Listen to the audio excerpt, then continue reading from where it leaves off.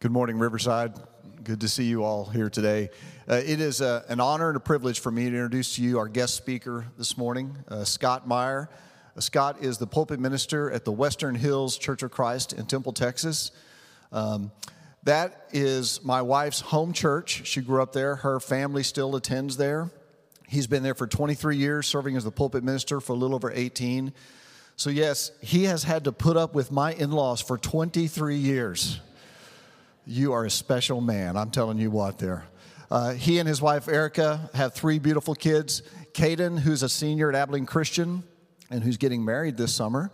And then they have twins, a boy and a girl. Cooper is a freshman at Harding University and plays on the women's golf team. And then Cutter is a freshman at Abilene Christian. So they have three children in private higher education learning.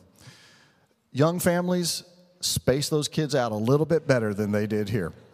I told First Service we're going to be taking up a collection and passing a hat around for them for tuition. But it is an honor to have him here. I'm going to say a prayer of blessing over him, and then I'll give it over to him. Would you pray with me? Father, we are just so grateful for Scott and Erica being here today. Lord, we pray for your hand to continue to guide them and lead them as they serve the Temple Belton community. We pray that you'll speak through him this morning, guide his heart and guide our hearts. Tune our ears to hear what he has to say. We pray all this in the name of Jesus. Amen. Would you give Scott a round of applause? Just to be clear, I'm not opposed to the pass the hat idea. Before we dive into the message, I want to just share my appreciation for Jason extending me the invite, and congratulations on him being your new preaching minister. I've had the privilege of knowing Jason for many, many years, as you have as well. He has faithfully loved and served this church, and obviously you have loved and served him and his family well too, because as one that made the transition inside of a church from one ministry position to another, it's a rare thing, and it's a special relationship, and I know you will be blessed. When I grew up not far from here, over in Western Hills, and I remember a moment that would forever kind of burn itself into my memories and my thought, and it was with my mom. My mom passed away in 2015, so this is one of the very sweet memories that I have of her among many. But we were walking into the Western Hills Mall. And if you don't know what a mall is, you can Google that. But as you walk into the mall, there is these two doors that you go through. You go through the outer door, and then you're in this little airlock kind of thing, and then you go through the next door. When we were walking in, we went in through the first set of doors. Remember, I'm a pretty small child, and all that I was aware of was a strong odor and a offensive odor. And there was a lady also in between these two doors, and obviously she was in some kind of distress. Now, I didn't know what was going on. I wasn't going to learn what was going on for a while, and I sure wasn't going to understand what was going on for many years. But at the same time, another group was walking through. These were high school students or they were young college students, but they were walking through, and they kept walking back and forth, and they were laughing, and they were pointing. And I don't remember all they said, but I know that none of it was pleasant, and it was always all at the expense of this lady who I would only learn later had a colostomy bag that had ruptured, and that was the odor. What I won't forget is what my mom did. With people laughing, she quickly went and found paper towels, toilet paper, I don't know what, but she began to help the woman clean up. And that is forever burned into my brain, because that is an example of a beautiful moment. Wouldn't you agree? And it doesn't take you to be a certain political persuasion. It doesn't take you to be a certain age. It doesn't take you to be a certain economic level, we can all agree at some place that that's a beautiful moment. And there's something that we recognize in that. And what Jason has offered me to do is launch this series as you are now on a road to the cross. You're following that walk with Jesus. And it's ironic because there's that walk with Jesus that we would definitely look at Jesus' life and say, what a beautiful life. Christ has a certain aesthetic about his life. And even though his life is on a road toward what the old hymn says, the emblem of suffering and shame, this ugly cross, it still has a beauty about it.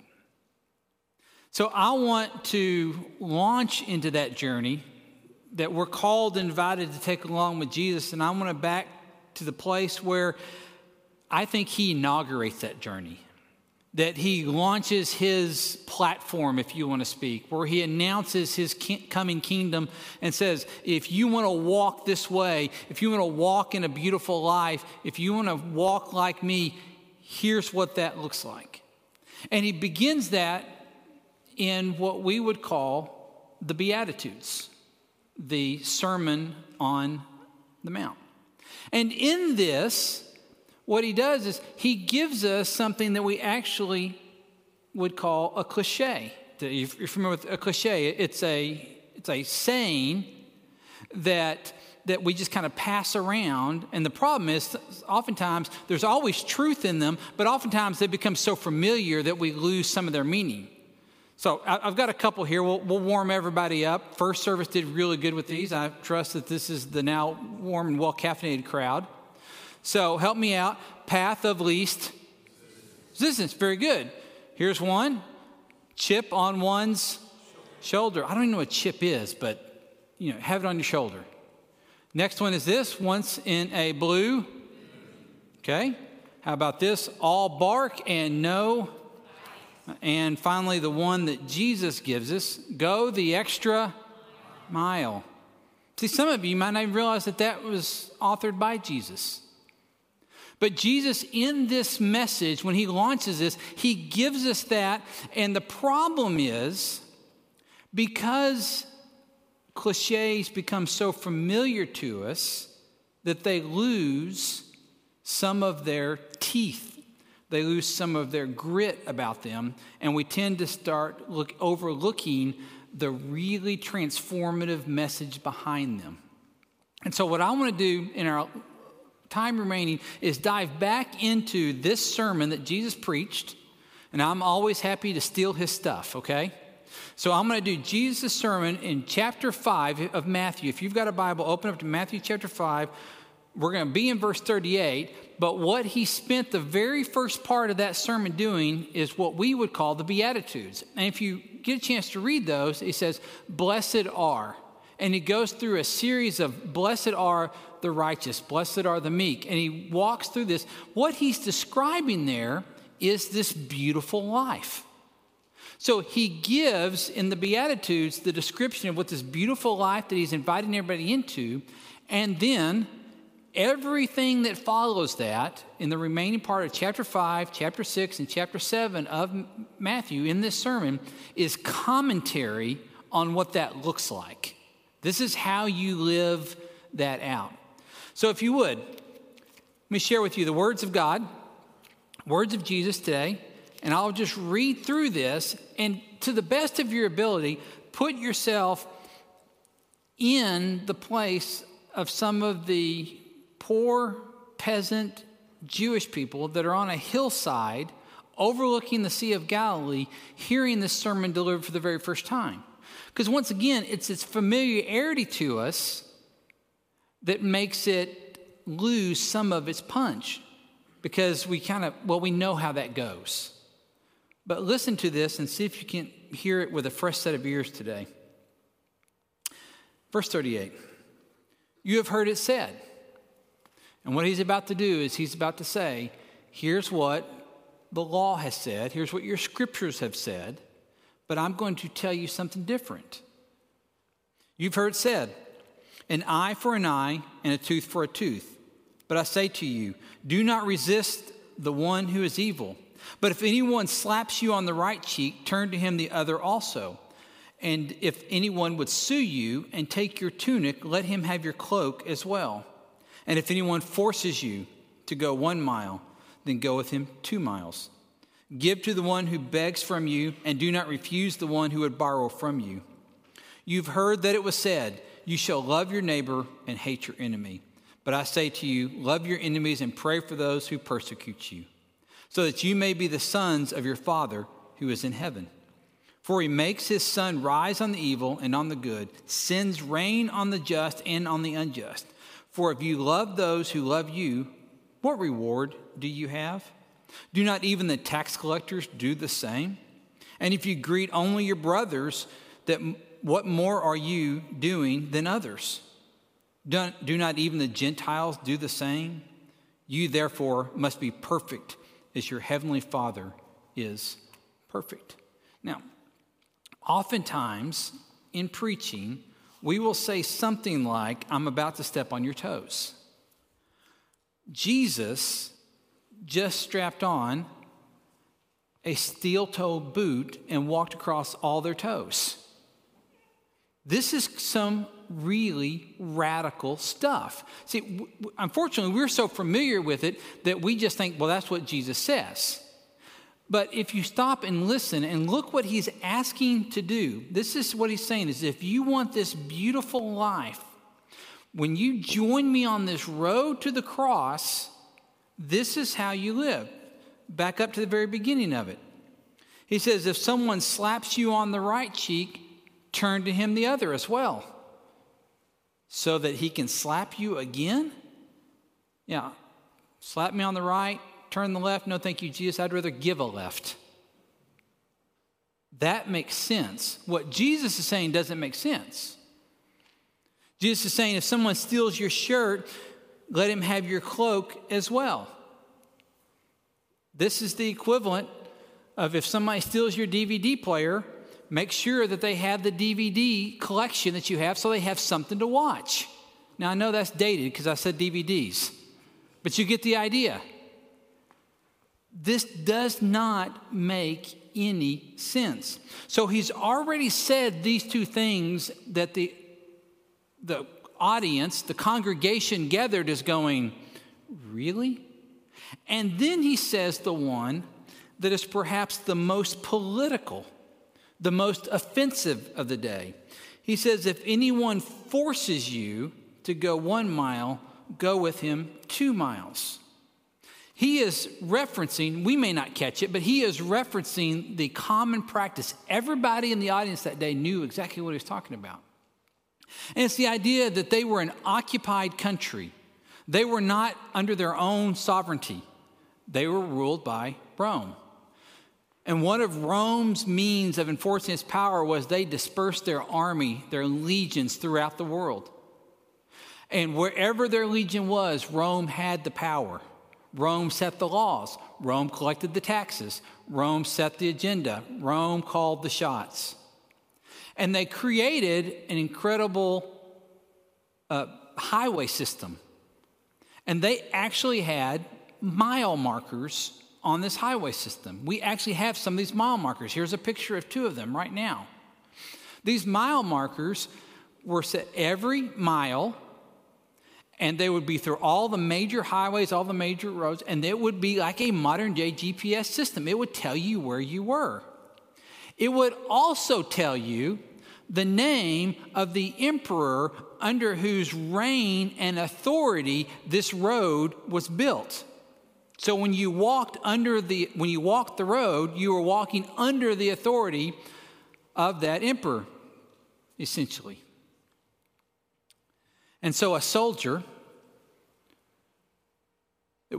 they carried all their own provisions, could come along, and if there was a farmer in the field, or if there was a tradesman doing their labor, and somewhere they came across a laborer, they could impress them into service. That's why the word in the scripture says forced. When somebody forces you, doesn't ask you, is not, hey, can I get a favor? He could force the farmer, the peasant into service.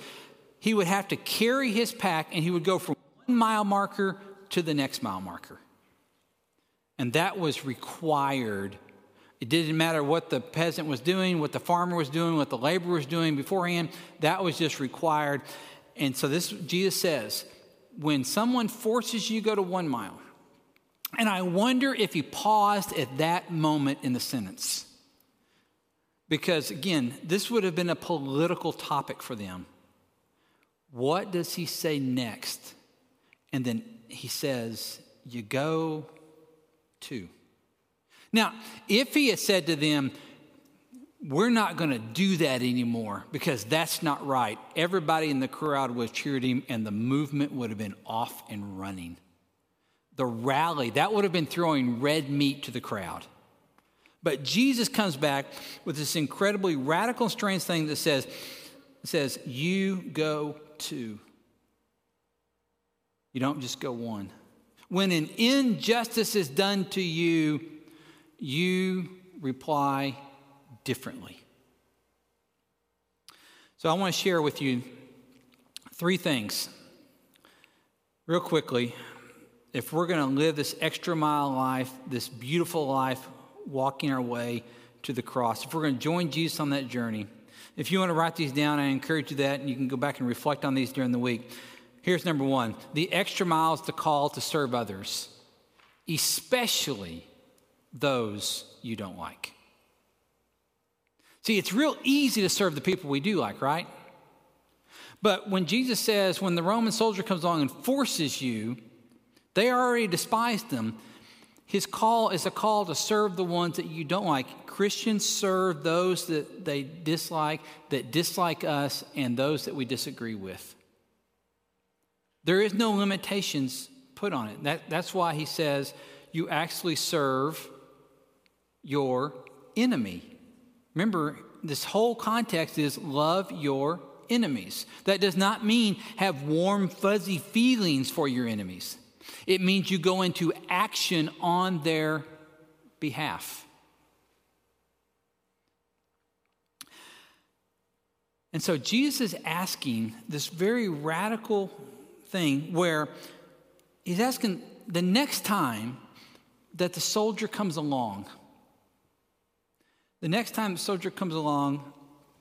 and forces you into service, you do something different. Can you imagine that soldier?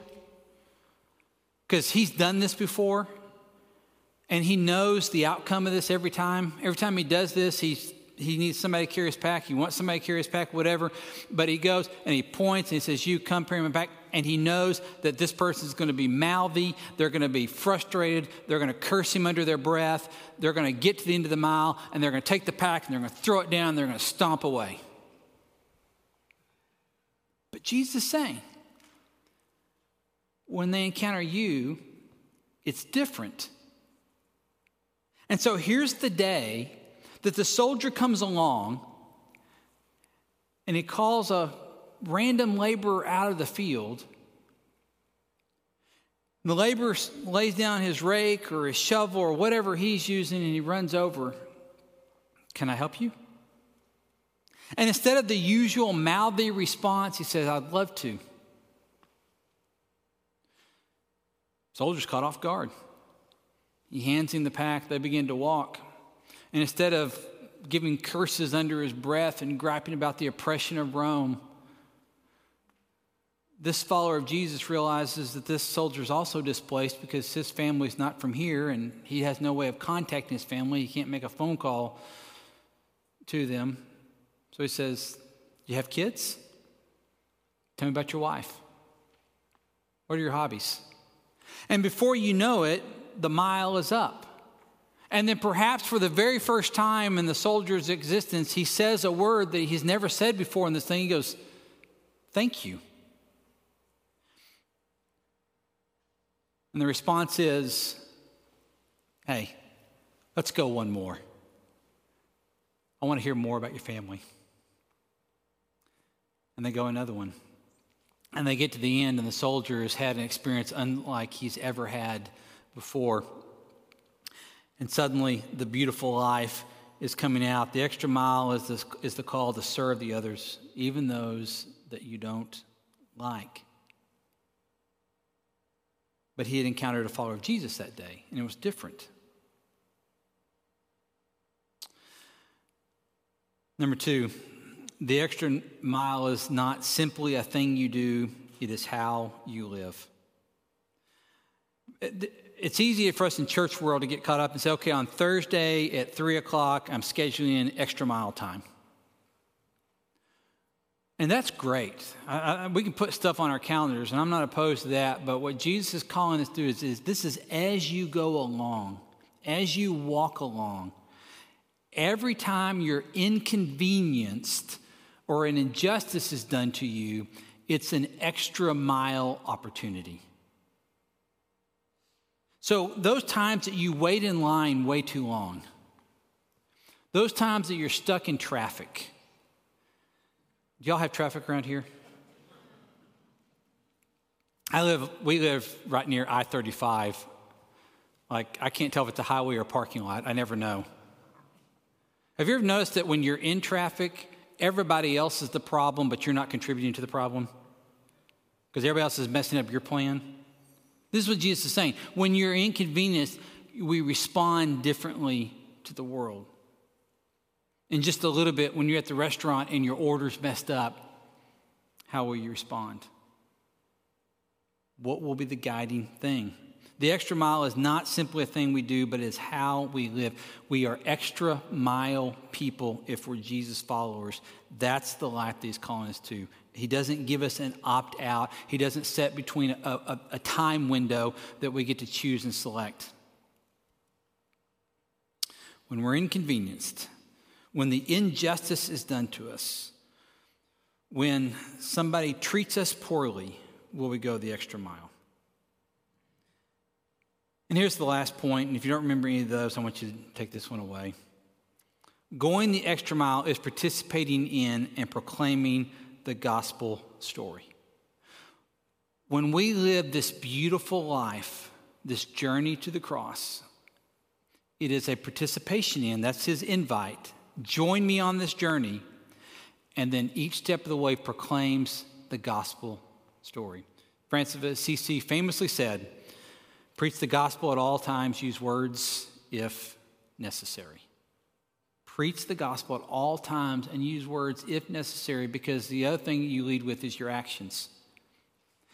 And Jesus is trying to break the curse of the escalating violence that we all live with. I grew up with brothers, and they did not always take after the fine model that I had set for them as the older brother. So every now and then we get into a fight. And when one of us hit the other, it was only justifiable and right and righteous to do what? Hit back. Thank you. People grew up with siblings, I see. And then after we hit back, let's say he hit me and I hit back, you know what I'm convinced of? I'm convinced that whatever force I hit back is exactly the right amount of force that he hit me with, right? Because it's all justifiable. And then he would feel the need, but he never agreed. And so he would feel the need to hit back because I had hit him harder, and then you see how it escalates. This is the cause of every conflict throughout history. This escalation of violence. And see, Jesus just said when you get hit, you turn the other cheek. And now your enemy, you're not escalating against your enemy. And you're changing the game all of a sudden. And we get to participate in that. And we get to proclaim that gospel story because Jesus walked the extra mile for us first. This is the message of Romans chapter 5, verse 8. But God demonstrates his own love for us in this. While we were still sinners, and if you want to write a better word in there, you can write the word while we were still enemies, while we were rebellious, while we were caught up in ourselves, Christ died for us. So what does Christ do? Christ walks the road for us. He bears the burden, the pack of my sin. And he doesn't go just the extra mile, but he goes all the way to the cross and takes what should have been my burden and takes that upon himself. Remember, the mile markers had the emperor's name. Under whose authority are you walking this road? Jesus invites us on a road, this walk to the cross, that's now under his authority, under a different king. And that's the invite. Walter Everett was a Methodist pastor. At the age of 60, Walter Everett lost his son, Scott, happened to be named Scott, in what amounted to nothing more than a drunken fight. A young man named Michael Carlucci had gotten drunk one night at the same apartment complex that Scott Everett lived in. And intoxicated, somehow words were exchanged, and Michael Carlucci shoots and kills Scott Everett.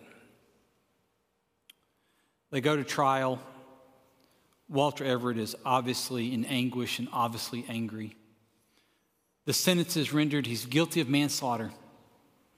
5 years. Walter Everett cannot believe that the life of his son was worth only 5 years. At the sentencing phase, Michael Carlucci is allowed to make a statement. In that statement, he begs for forgiveness. Not from the courts, but from Walter Everett. And pleads how sorry he is. Walter Everett is in no mood to give him forgiveness. He cannot do that at this moment. But God begins to work on Walter Everett, and then over a series of correspondence where they start sending letters back and forth, a relationship begins to build, and then visits start following, and Walter Everett is visiting his son's murderer in prison and comes to the point where he can forgive him. Michael serves his time and gets out and begins to rebuild his life. Walter Everett helps him rebuild his life. And then Michael falls in love with a young woman and goes to Walter and says, "Will you perform my wedding?" I can only imagine that Walter Everett had envisioned performing his own son's wedding someday. I'm looking forward to that in a few months. But instead of that, here he is performing the wedding of his son's murderer. And at that moment, he talked about forgiveness and talked about love. And he served Michael Carlucci by performing this wedding and inviting him into this. And there's the gospel story. Because there is a wedding coming, and it's Christ and seeking his bride, the church. But in this reality, it's the bride that needs the forgiving. It's the bride that needs the dependence on the groom. And because of this road to the cross, this beautiful life that Jesus invites us to walk on, we have that hope and that forgiveness. It is a participation and proclamation of the gospel story. So if you stand with me, please. I want to pray for us, and then we will worship again. Let's pray. Father, these are difficult words, and I confess the times that I don't want to follow through with them. Father, I pray that you would help each of us to embrace this beautiful life, this walk to the cross, and we would be extra mile people, that when the injustice comes our way, when we're forced into something that we would rather push against, derail, that at the moment when somebody is in front of us, that we would not escalate and we would not retaliate, but we respond like Jesus because he did that for us first. So, Father, in the name of the King, under whose authority we walk, I pray for this church, that in this place, in this time, they would be a light to the world. They would show a different way, and they would bring hope to all that they encounter. Father, may we all walk this way to the one that went to the cross ahead of us. It's in his name we pray. Amen.